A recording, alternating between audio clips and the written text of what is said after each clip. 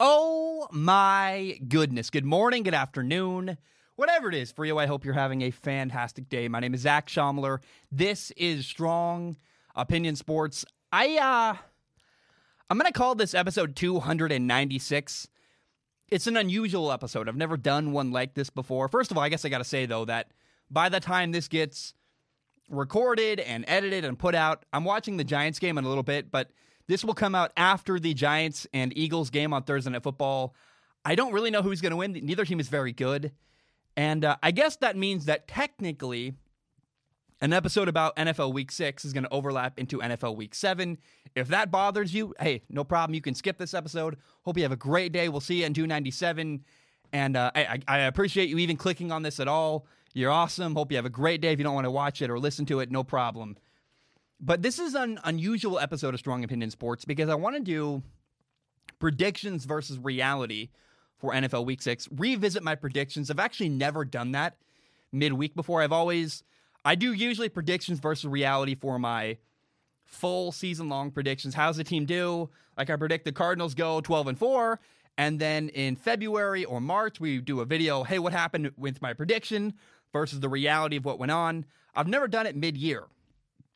And so I honestly cannot tell, is this going to be a really long episode? Is this going to be a really short episode? I have no idea. I hope you enjoy it. I just wanted to do it. And I like talking about not just what I get right. Like, sure, what I get right is interesting, but I love diving into the things I get wrong and talking about what happened. Like, how was I wrong? Why was I wrong? It's wild and interesting to me.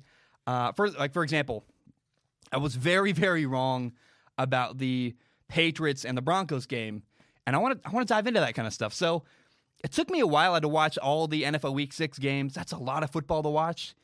But as a result, we can have a fun time diving into my predictions and comparing them to the reality of what happened.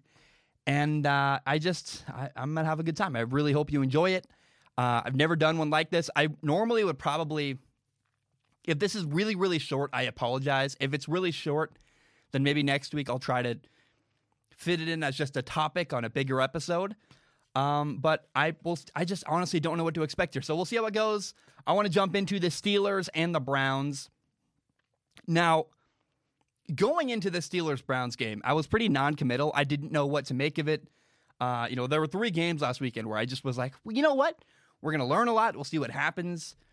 So this was the number one game for me where I said, we're going to learn a lot about the Steelers and who they are as a football team. And we're going to learn a lot about the Browns quarterback, Baker Mayfield. Who is he as a quarterback? And the question for me was, can Baker Mayfield, the Browns quarterback, go toe-to-toe with Big Ben, the Steelers quarterback? And in case you don't know, the Steelers won this game 38-7. And I guess what we really learned from me is that, wow, the Steelers are a playoff team. They rolled through the Browns. I mean, the Browns were limited to 75 yards rushing, and part of that's because they were down, and when you're losing by a lot, you tend to abandon the run. You got to throw the ball to try to come back. But Pittsburgh dominated on both sides of the ball, on offense and on defense. The Steelers, they ran for 129 yards. They're running back at 101 yards rushing. Big Ben as a quarterback is awesome, and I feel very, very good about Pittsburgh. This game, for me, solidified, the Steelers are legit. They showed up big time on Sunday. And for me, kind of my big problem with the Browns right now, and I know that, and I did a whole topic about the Browns earlier, so I don't want to talk too much about this, but Baker Mayfield, yes, he had a rib injury on Sunday. He had it going in. He got pulled in the third quarter when they were losing by a lot. But regardless of Baker Mayfield's injury, decision-making has been a problem for Baker Mayfield. And really, it's the lack of consistency from a decision-making standpoint where the Browns are, I actually compared them to a high-performance sports car. The Browns have a great head coach calling plays. They got a bunch of playmakers. They just need a race car driver to keep the car on the track. Just drive it in a straight line and don't crash. And for the love of God, please don't make horrible mistakes. And Baker continues to make really bad mistake after mistake after mistake. Baker Mayfield is becoming the limiting factor for the Browns offense, and that's not good. He's running out of time. And if Baker doesn't play better moving forward, at some point they're going to say, we got to bench you, dude. You're just not efficient enough. You're throwing bad interceptions. And, the Browns have a new head coach and a new general manager, neither of which is tied to Baker Mayfield. Baker Mayfield is not safe. He might feel safe. He might feel like I was a number 1 overall pick. They're going to like me. They're going to be with me. But that's just not true. And if Baker doesn't deliver, the Browns are going to move on. Kevin Stefanski is going to say, we need to find a new quarterback. And even me, I'm a guy who, I'm one of the last human beings on planet Earth defending and rooting for and wanting to see Baker Mayfield succeed. A lot of people already bailed a long time ago. And even I, a person who, I see a lot of humanity in Baker Mayfield. He's a flawed person. I literally do a podcast with my girlfriend called Flawed Humans. I understand when people, you are successful and you're a human being and it's hard to be called out and you want to make money and there's a lot of stuff going on. So I understand the humanity of Baker Mayfield. But even I, a person who, I want to see Baker succeed in life and succeed as a quarterback, I'm losing patience with him. And I know that if I'm losing patience with Baker Mayfield, that's a bad sign because I feel like I'm one of the last people on planet Earth defending the guy. And I guess defending the guy is the wrong word, but holding out hope that Baker Mayfield's going to work out. And so Baker Mayfield has got to figure things out and play better moving forward for the Browns. And he is in danger of losing his job in Cleveland. Now, the Bears and the Panthers. Carolina was 3-2 going into this game, and their fan base kept telling me, the Carolina Panthers were a playoff team. We got Teddy Bridgewater, a new coach, Joe Brady. Oh, yeah, the Panthers, they're so great. I was skeptical. I went, well, let's see what's happening. We'll see. This is kind of a prove-it game for the Panthers. If they're really legit, they're going to beat the Chicago Bears. And I saw this game as being an interesting, close game that the Bears would win. And honestly, this game went exactly like I said it would. The Chicago Bears won 23-16. Teddy Bridgewater had an interception early on in this game on the very first drive. That one's debatable. It was a contested pass, got tipped up in the air. We can say that's on his fault. But on the final drive for Carolina, Teddy had his second interception with a minute left in the game. And that was an opportunity to put together a game-winning drive that failed because of Teddy Bridgewater. That can't happen. That's not good. I like Teddy. I've been saying for a while that he's very good for now. He's a duct tape quarterback. I thought he kind of proved that on Sunday against the Bears. The Bears quarterback, Nick Foles, was fine, good enough to win. He's not outstanding, and it's definitely not always pretty with Nick Foles.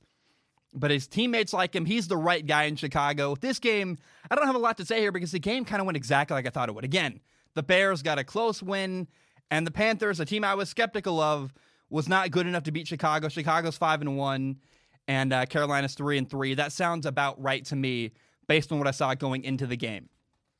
Now, the Dolphins and the Jets, this game, it's barely worth talking about. I said, quote, the Miami Dolphins should wreck the New York Jets on Sunday. They did. The Dolphins beat the Jets 24-0.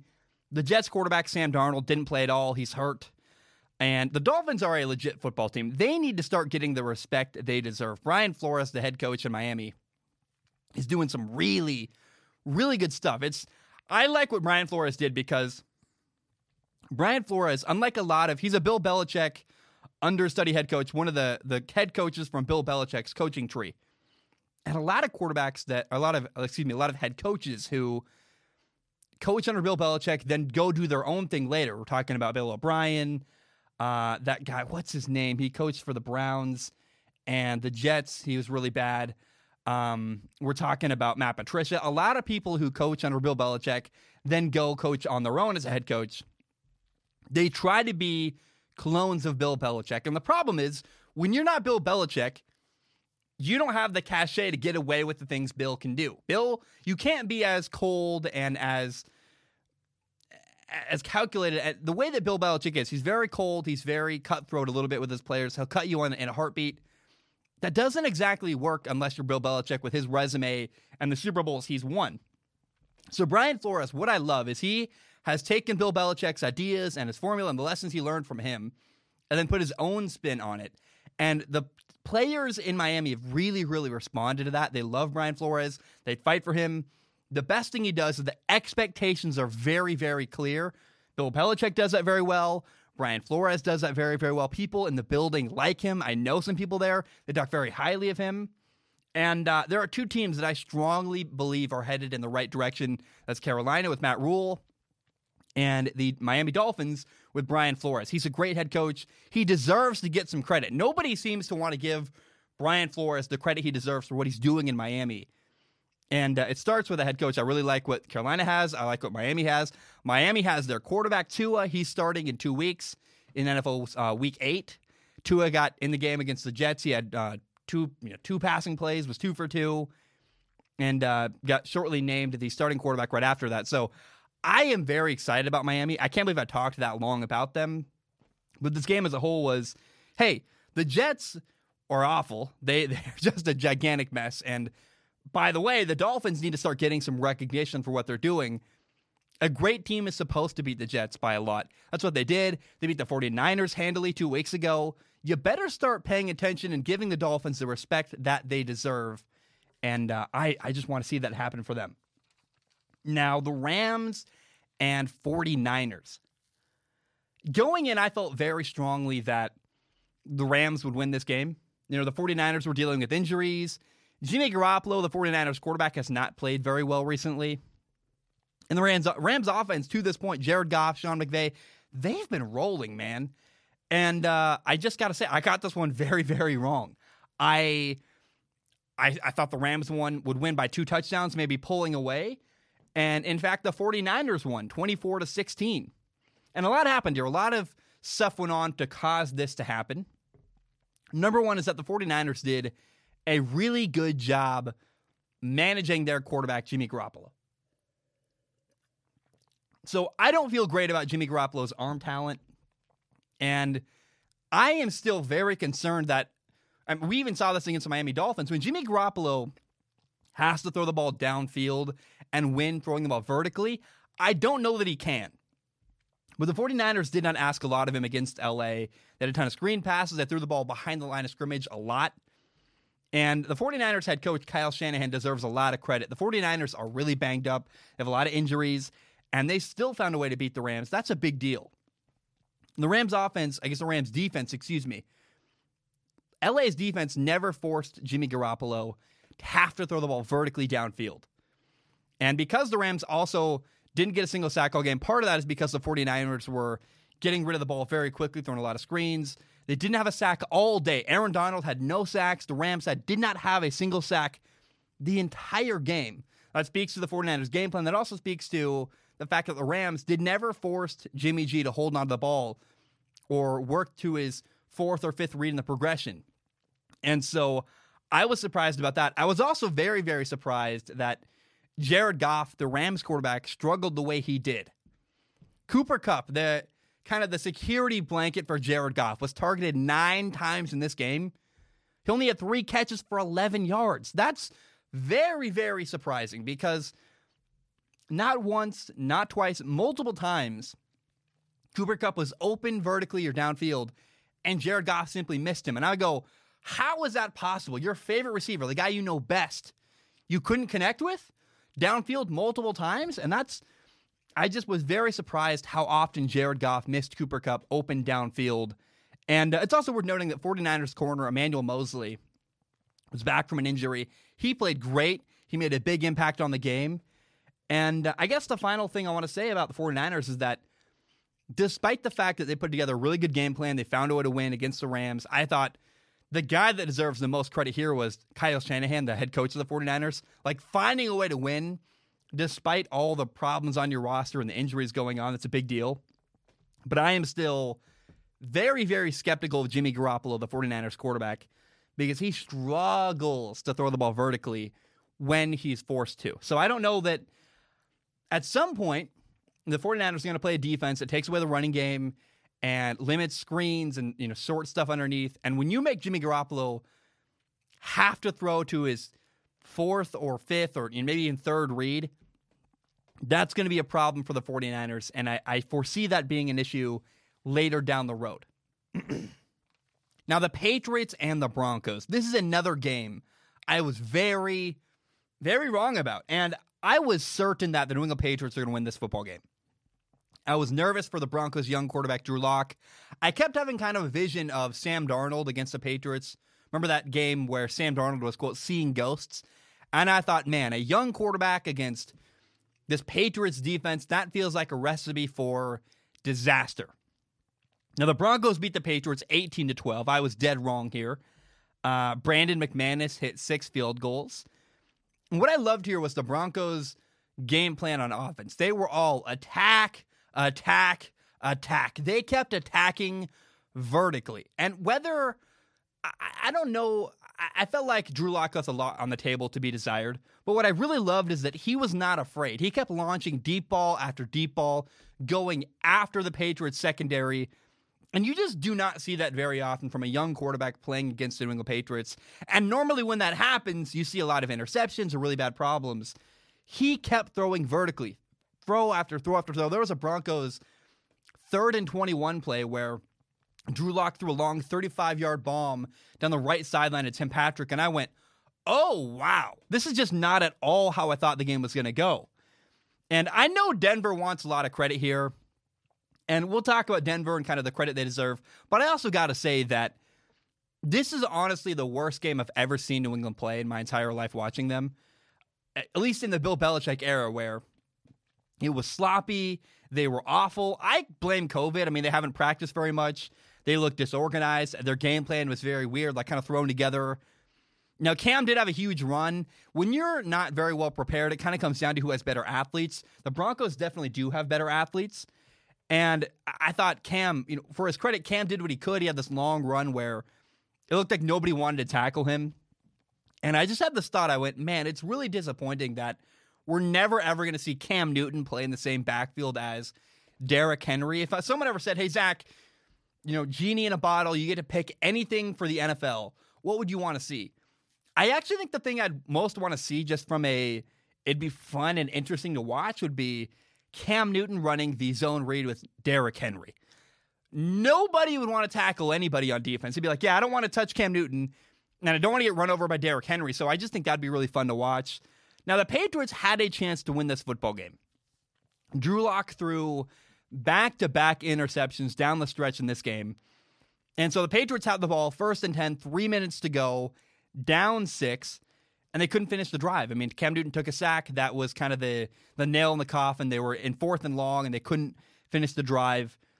This was an ugly game. Both teams were depleted because of COVID and because of injuries. But Denver won. I mean, Denver won in a weird way. It's not very often you have a team score 18 points with 6 field goals. It's just kind of a showing of bad football. Drew Lock wasn't perfect either. Drew Lock had 2 interceptions. Just kind of was.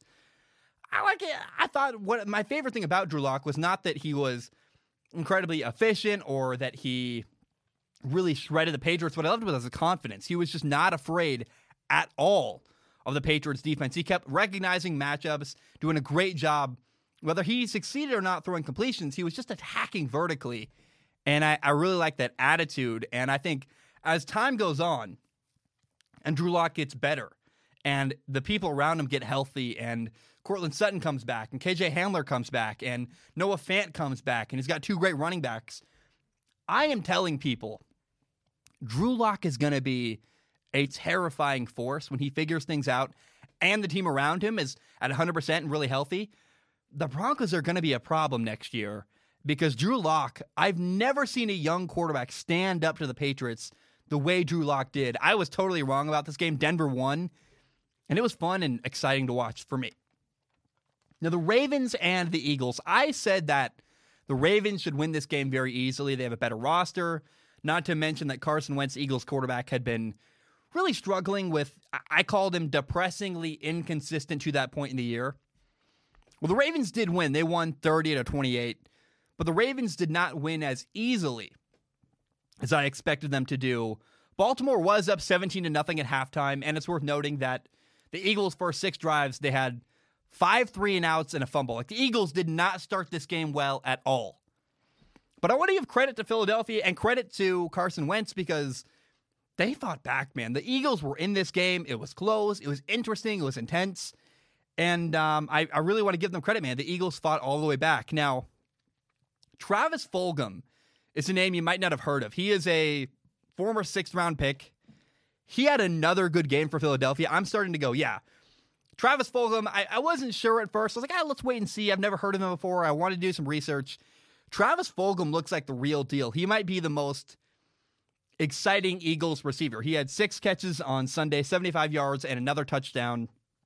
And it's kind of sad that Travis Fulgham, a former 6th-round pick, is the most exciting receiver for Philadelphia. Instead of, their top picks recently, they had, J.J. Arcega-Whiteside. They had Jalen Reagor. I'm not really excited about either one of those guys so far this year. The guy I'm excited about is Travis Fulgham. That's weird and sad, and honestly incredibly disappointing when it comes down to the picks the Eagles have made recently at receiver. I was excited to watch Jalen Reagor. He's been injured a lot, and even when he wasn't injured, he's been kind of inconsistent. So I also want to say that down 17-0, Philadelphia made a decision I didn't agree with. On 4th and 1 at the 20-yard line, Doug Peterson decided to go for it on 4th and 1 rather than kick the easy field goal. And there were that moment along with a couple other moments of kind of weird, what I would call mismanagement, where I thought, first of all, the Eagles left 3 points on the board there. That would have really helped them. That would have gave them the lead. Now, I think also the Ravens would have played things differently if the Eagles had 3 more points on the board. Maybe they would have called different plays down the stretch. But regardless, I just feel like Doug Peterson has been mismanaging a couple moments so far this year, and I go, he's won a Super Bowl. He gets the benefit of the doubt for sure, but I'm not that impressed with Doug Peterson so far this year in 2020. Now, the Ravens won, sure. Congratulations, Baltimore. Well done for you. But they did not win as easily as I thought. It was kind of an ugly game for them. And my number one takeaway for the Baltimore Ravens is that this team needs to work on the scramble drill. So when Lamar Jackson is outside of the pocket extending a play, his receivers are stagnant. They're just not really moving. They're not really looking for the ball very much. They need to come back for the ball. They need to start working on, hey, if Lamar rolls right, you got to get rolling to the right sideline. One of you goes vertical. One of you comes back. One of you goes to the sideline. They need to have these rules figured out and have that start to happen, because multiple times I've watched the Ravens, their receivers just are doing nothing as Lamar's extending a play and rolling to the right or left. And Baltimore needs to work on the scramble drill. Also, I'm not that impressed with Lamar Jackson so far this year throwing the football. He looks great running. He was great again against Philadelphia. Had a long touchdown run. But throwing the ball, he's still been incredibly inconsistent. That's disappointing. And I really expected more from Lamar this year. I thought he's going to take another step forward throwing the football. I just haven't seen it so far this year from Lamar Jackson. And maybe we will as time goes on. But so far, I've been kind of like, Lamar, I want to see more. I want to see more consistency. And we're just not from Lamar Jackson. Now, the Colts and the Bengals. Oh, my gosh. I was torn about this game. I said that on paper, the Colts should win this game easily. But the problem is their quarterback, Phillip Rivers, never makes things easy. And Joe Burrow, a young, phenomenal up-and-coming quarterback, against the Colts defense is going to be a surprisingly interesting matchup. Now, here's what happened. The Colts won the game 31-27, but the Bengals actually, like I said, they were surprisingly interesting. The Bengals had a 21-0 lead early on in this game. They were helped out by the Colts fumbled on their first drive. Like, things went really, really well for the Bengals. But I got to say, man, I am all in on the Bengals' young quarterback, Joe Burrow. He looks really, really good. And for me, what I like is, and he had I guess let's address the elephant in the room. So, Joe Burrow had one really bad, costly mistake in this game. He had an interception on the final play, I guess on the final drive with like 46 seconds left that kind of ruined the Bengals' comeback, where the Bengals had an opportunity to go down the field, win the game. Joe Burrow did not see the backside safety. The guy got an interception. Joe Burrow had that one bad play all game. And it's frustrating when you see a young quarterback do that in that moment.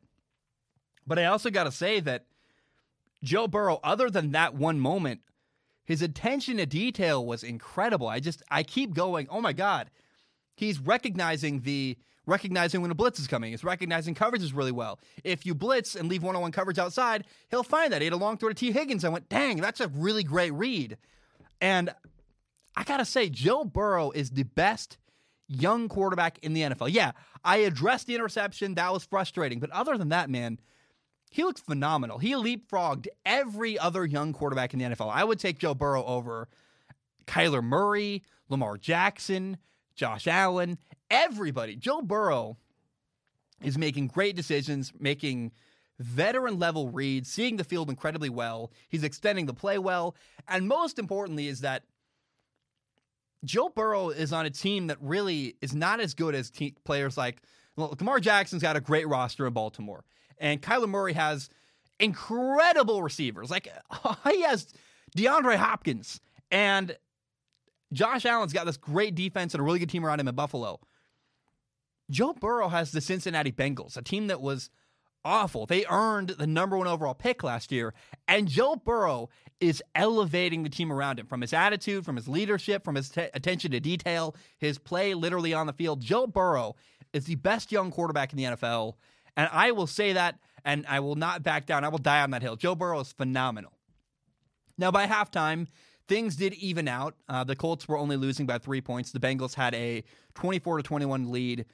The Colts fought back. And you're like, were you talking about Joe Burrow or the Colts? Yeah, we're still talking about the Colts-Bengals game. Phillip Rivers had a bad interception, as he always does, but I still got to say that this was the best game I've ever seen Phillip Rivers play in a Colts uniform. The Colts fought back, and so I thought that it was disappointing. The Bengals had an opportunity, missed a field goal, which would have been the go-ahead field goal. But you got to give the Colts a lot of credit. Phillip Rivers fought back. He really did a great job leading his team back to victory. And I was fired up. Phillip Rivers, great job. I thought that the early, really big lead by the Bengals was less about the Colts being bad and more about the Bengals getting a couple early breaks, plus Joe Burrow making some really good plays. So I don't think it's an indictment against the Colts.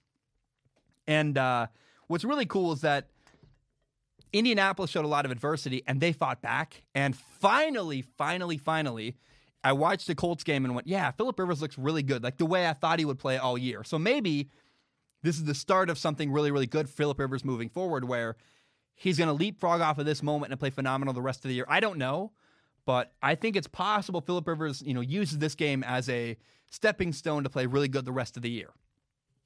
Now, the Giants and Washington. I thought Washington was going to win this game. I believe Kyle Allen, their quarterback, was going to play a really clean game. And I thought that Washington was going to have a number of sacks on the Giants quarterback, Daniel Jones. I was flat out wrong about this game. Just wrong. Like, there's nothing.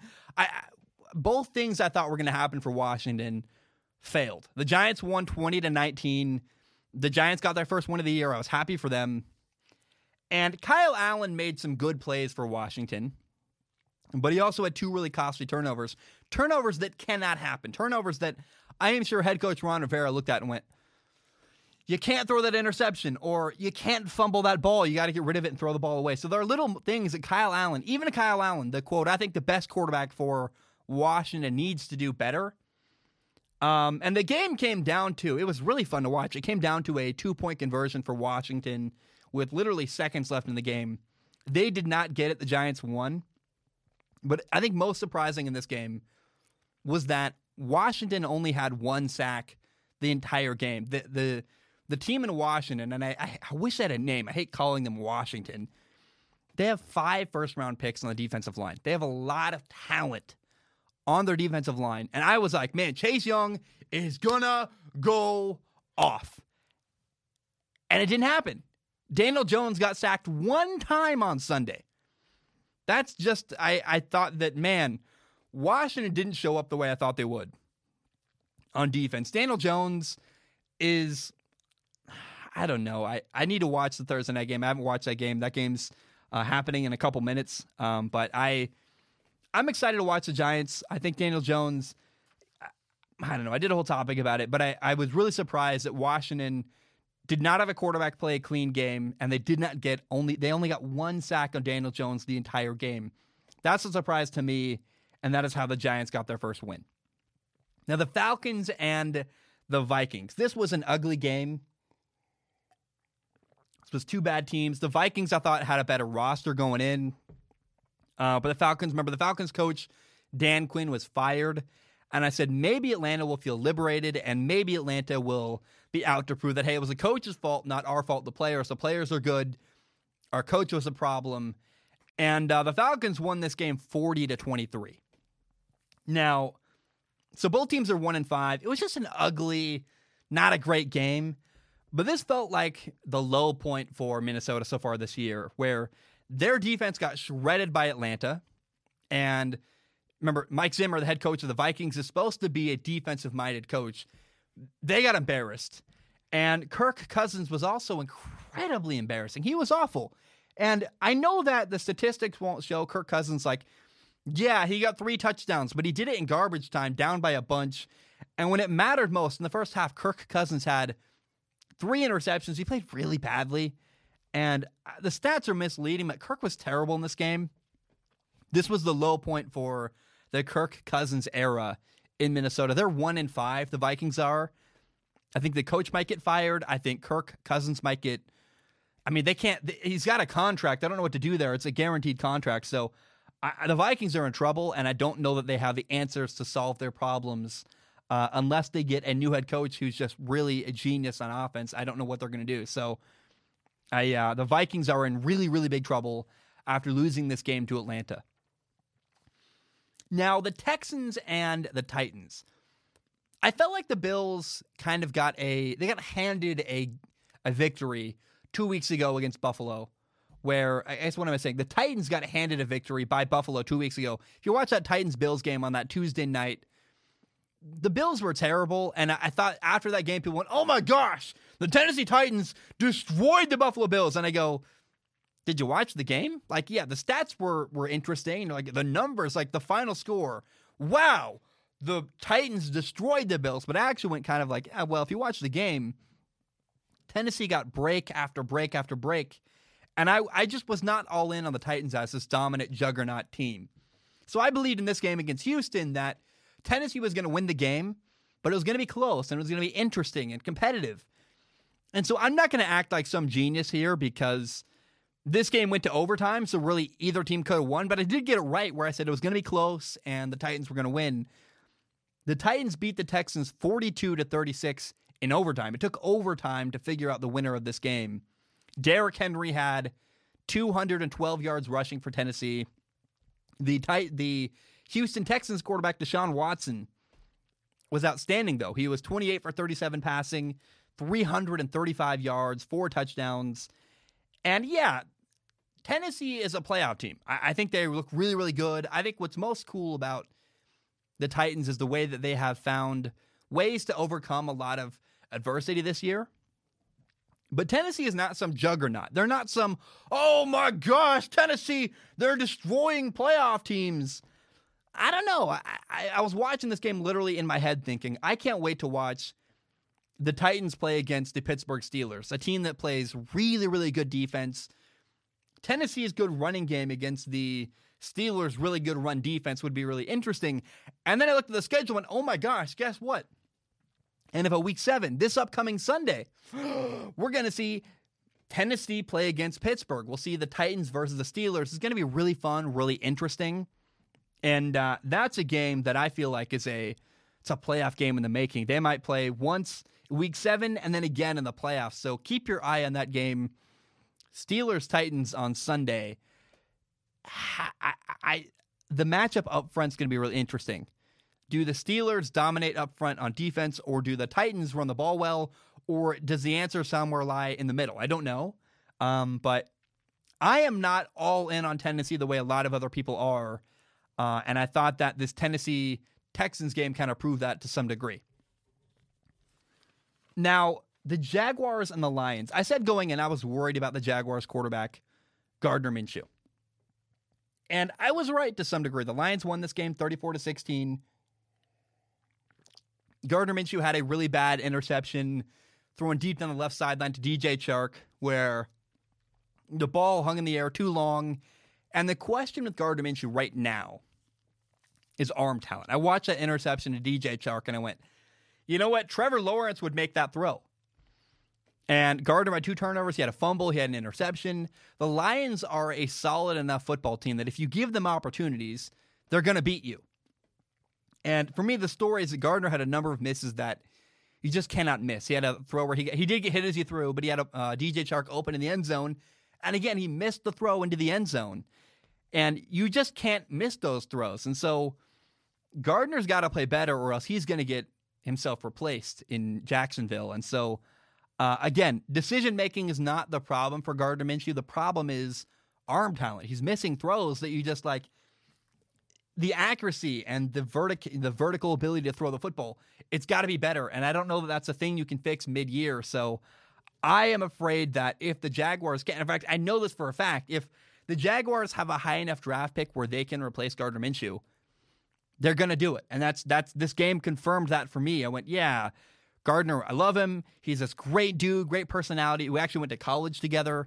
And not like we weren't in classes together, but I was in the moment when he was at Washington State. I was on the sideline for those games. It was really fun. I feel this emotional connection to Gardner Minshew. But unfortunately, he's not justifying his spot on the roster right now. And I think he's good. He's solid. He's definitely a good backup if nothing else. But I think Gardner's got to play better down the road if he wants to keep his job in Jacksonville.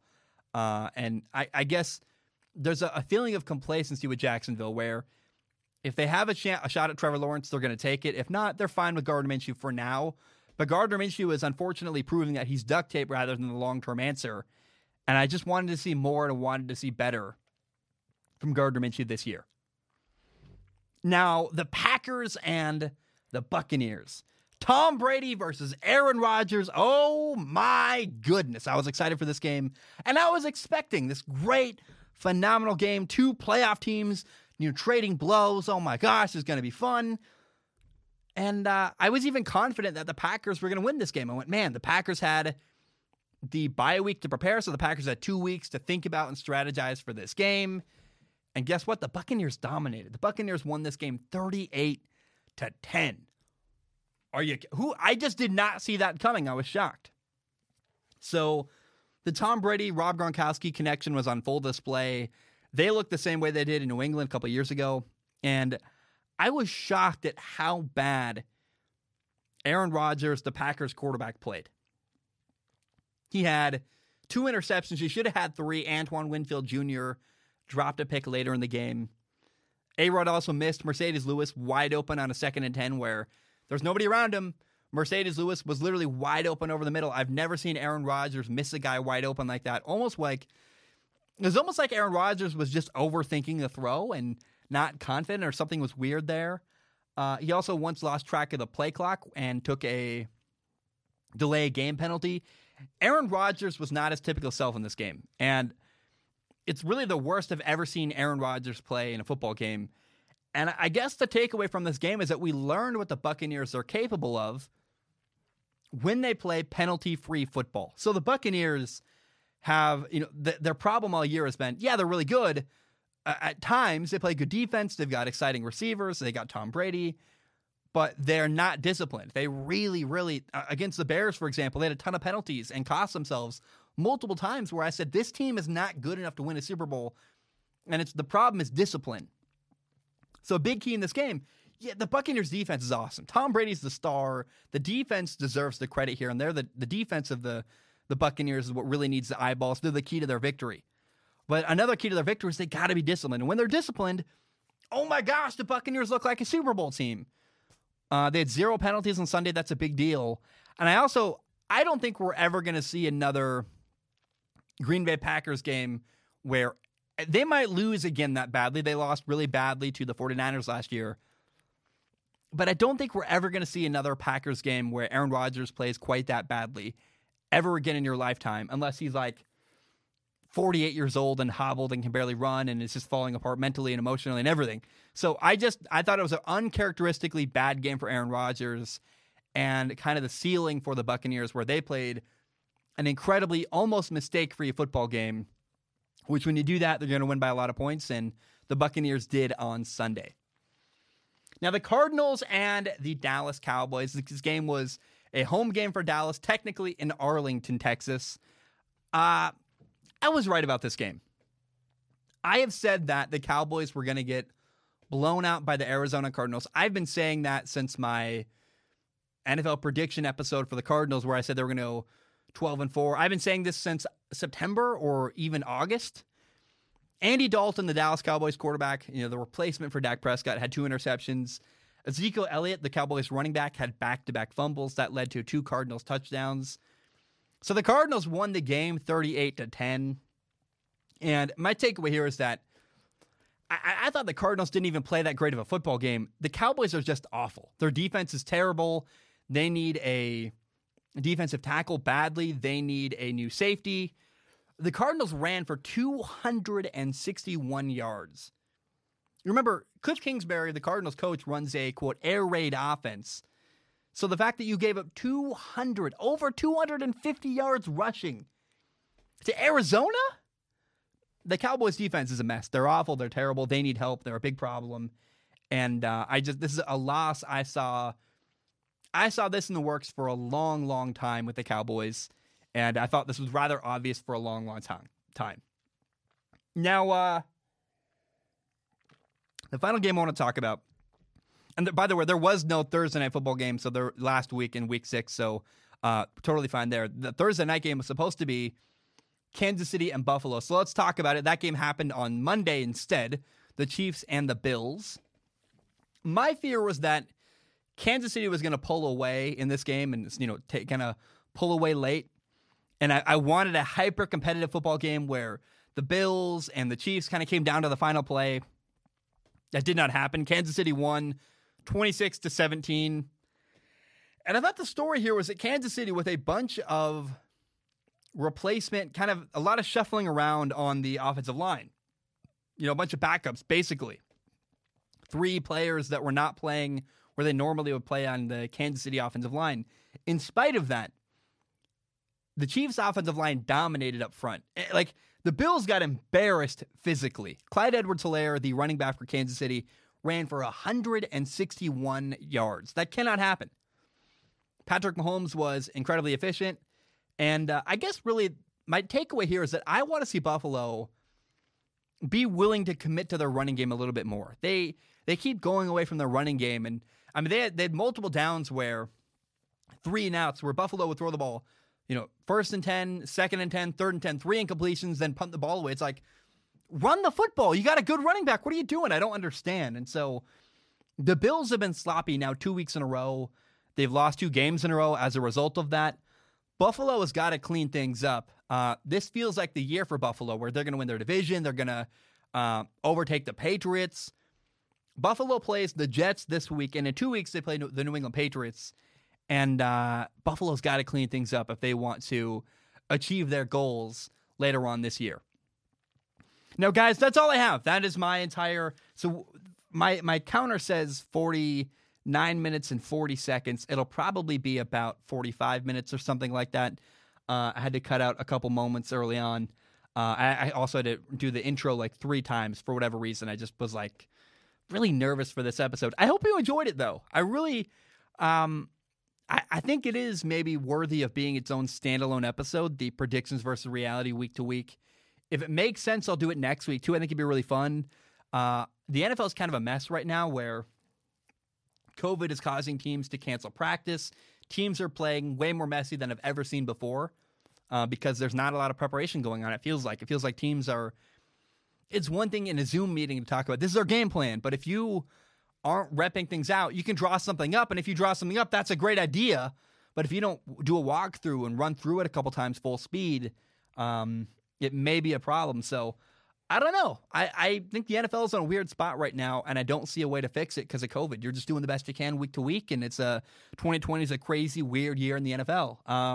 Now, I'm excited to watch the Giants and Eagles right after this, and I hope you're doing well. I hope you enjoyed that. I've never done a predictions versus reality for a mid-season week of the NFL ever before, but it was fun. I enjoyed it. I hope you did too. I hope you have a great day. That's all I have. Bam, we are done.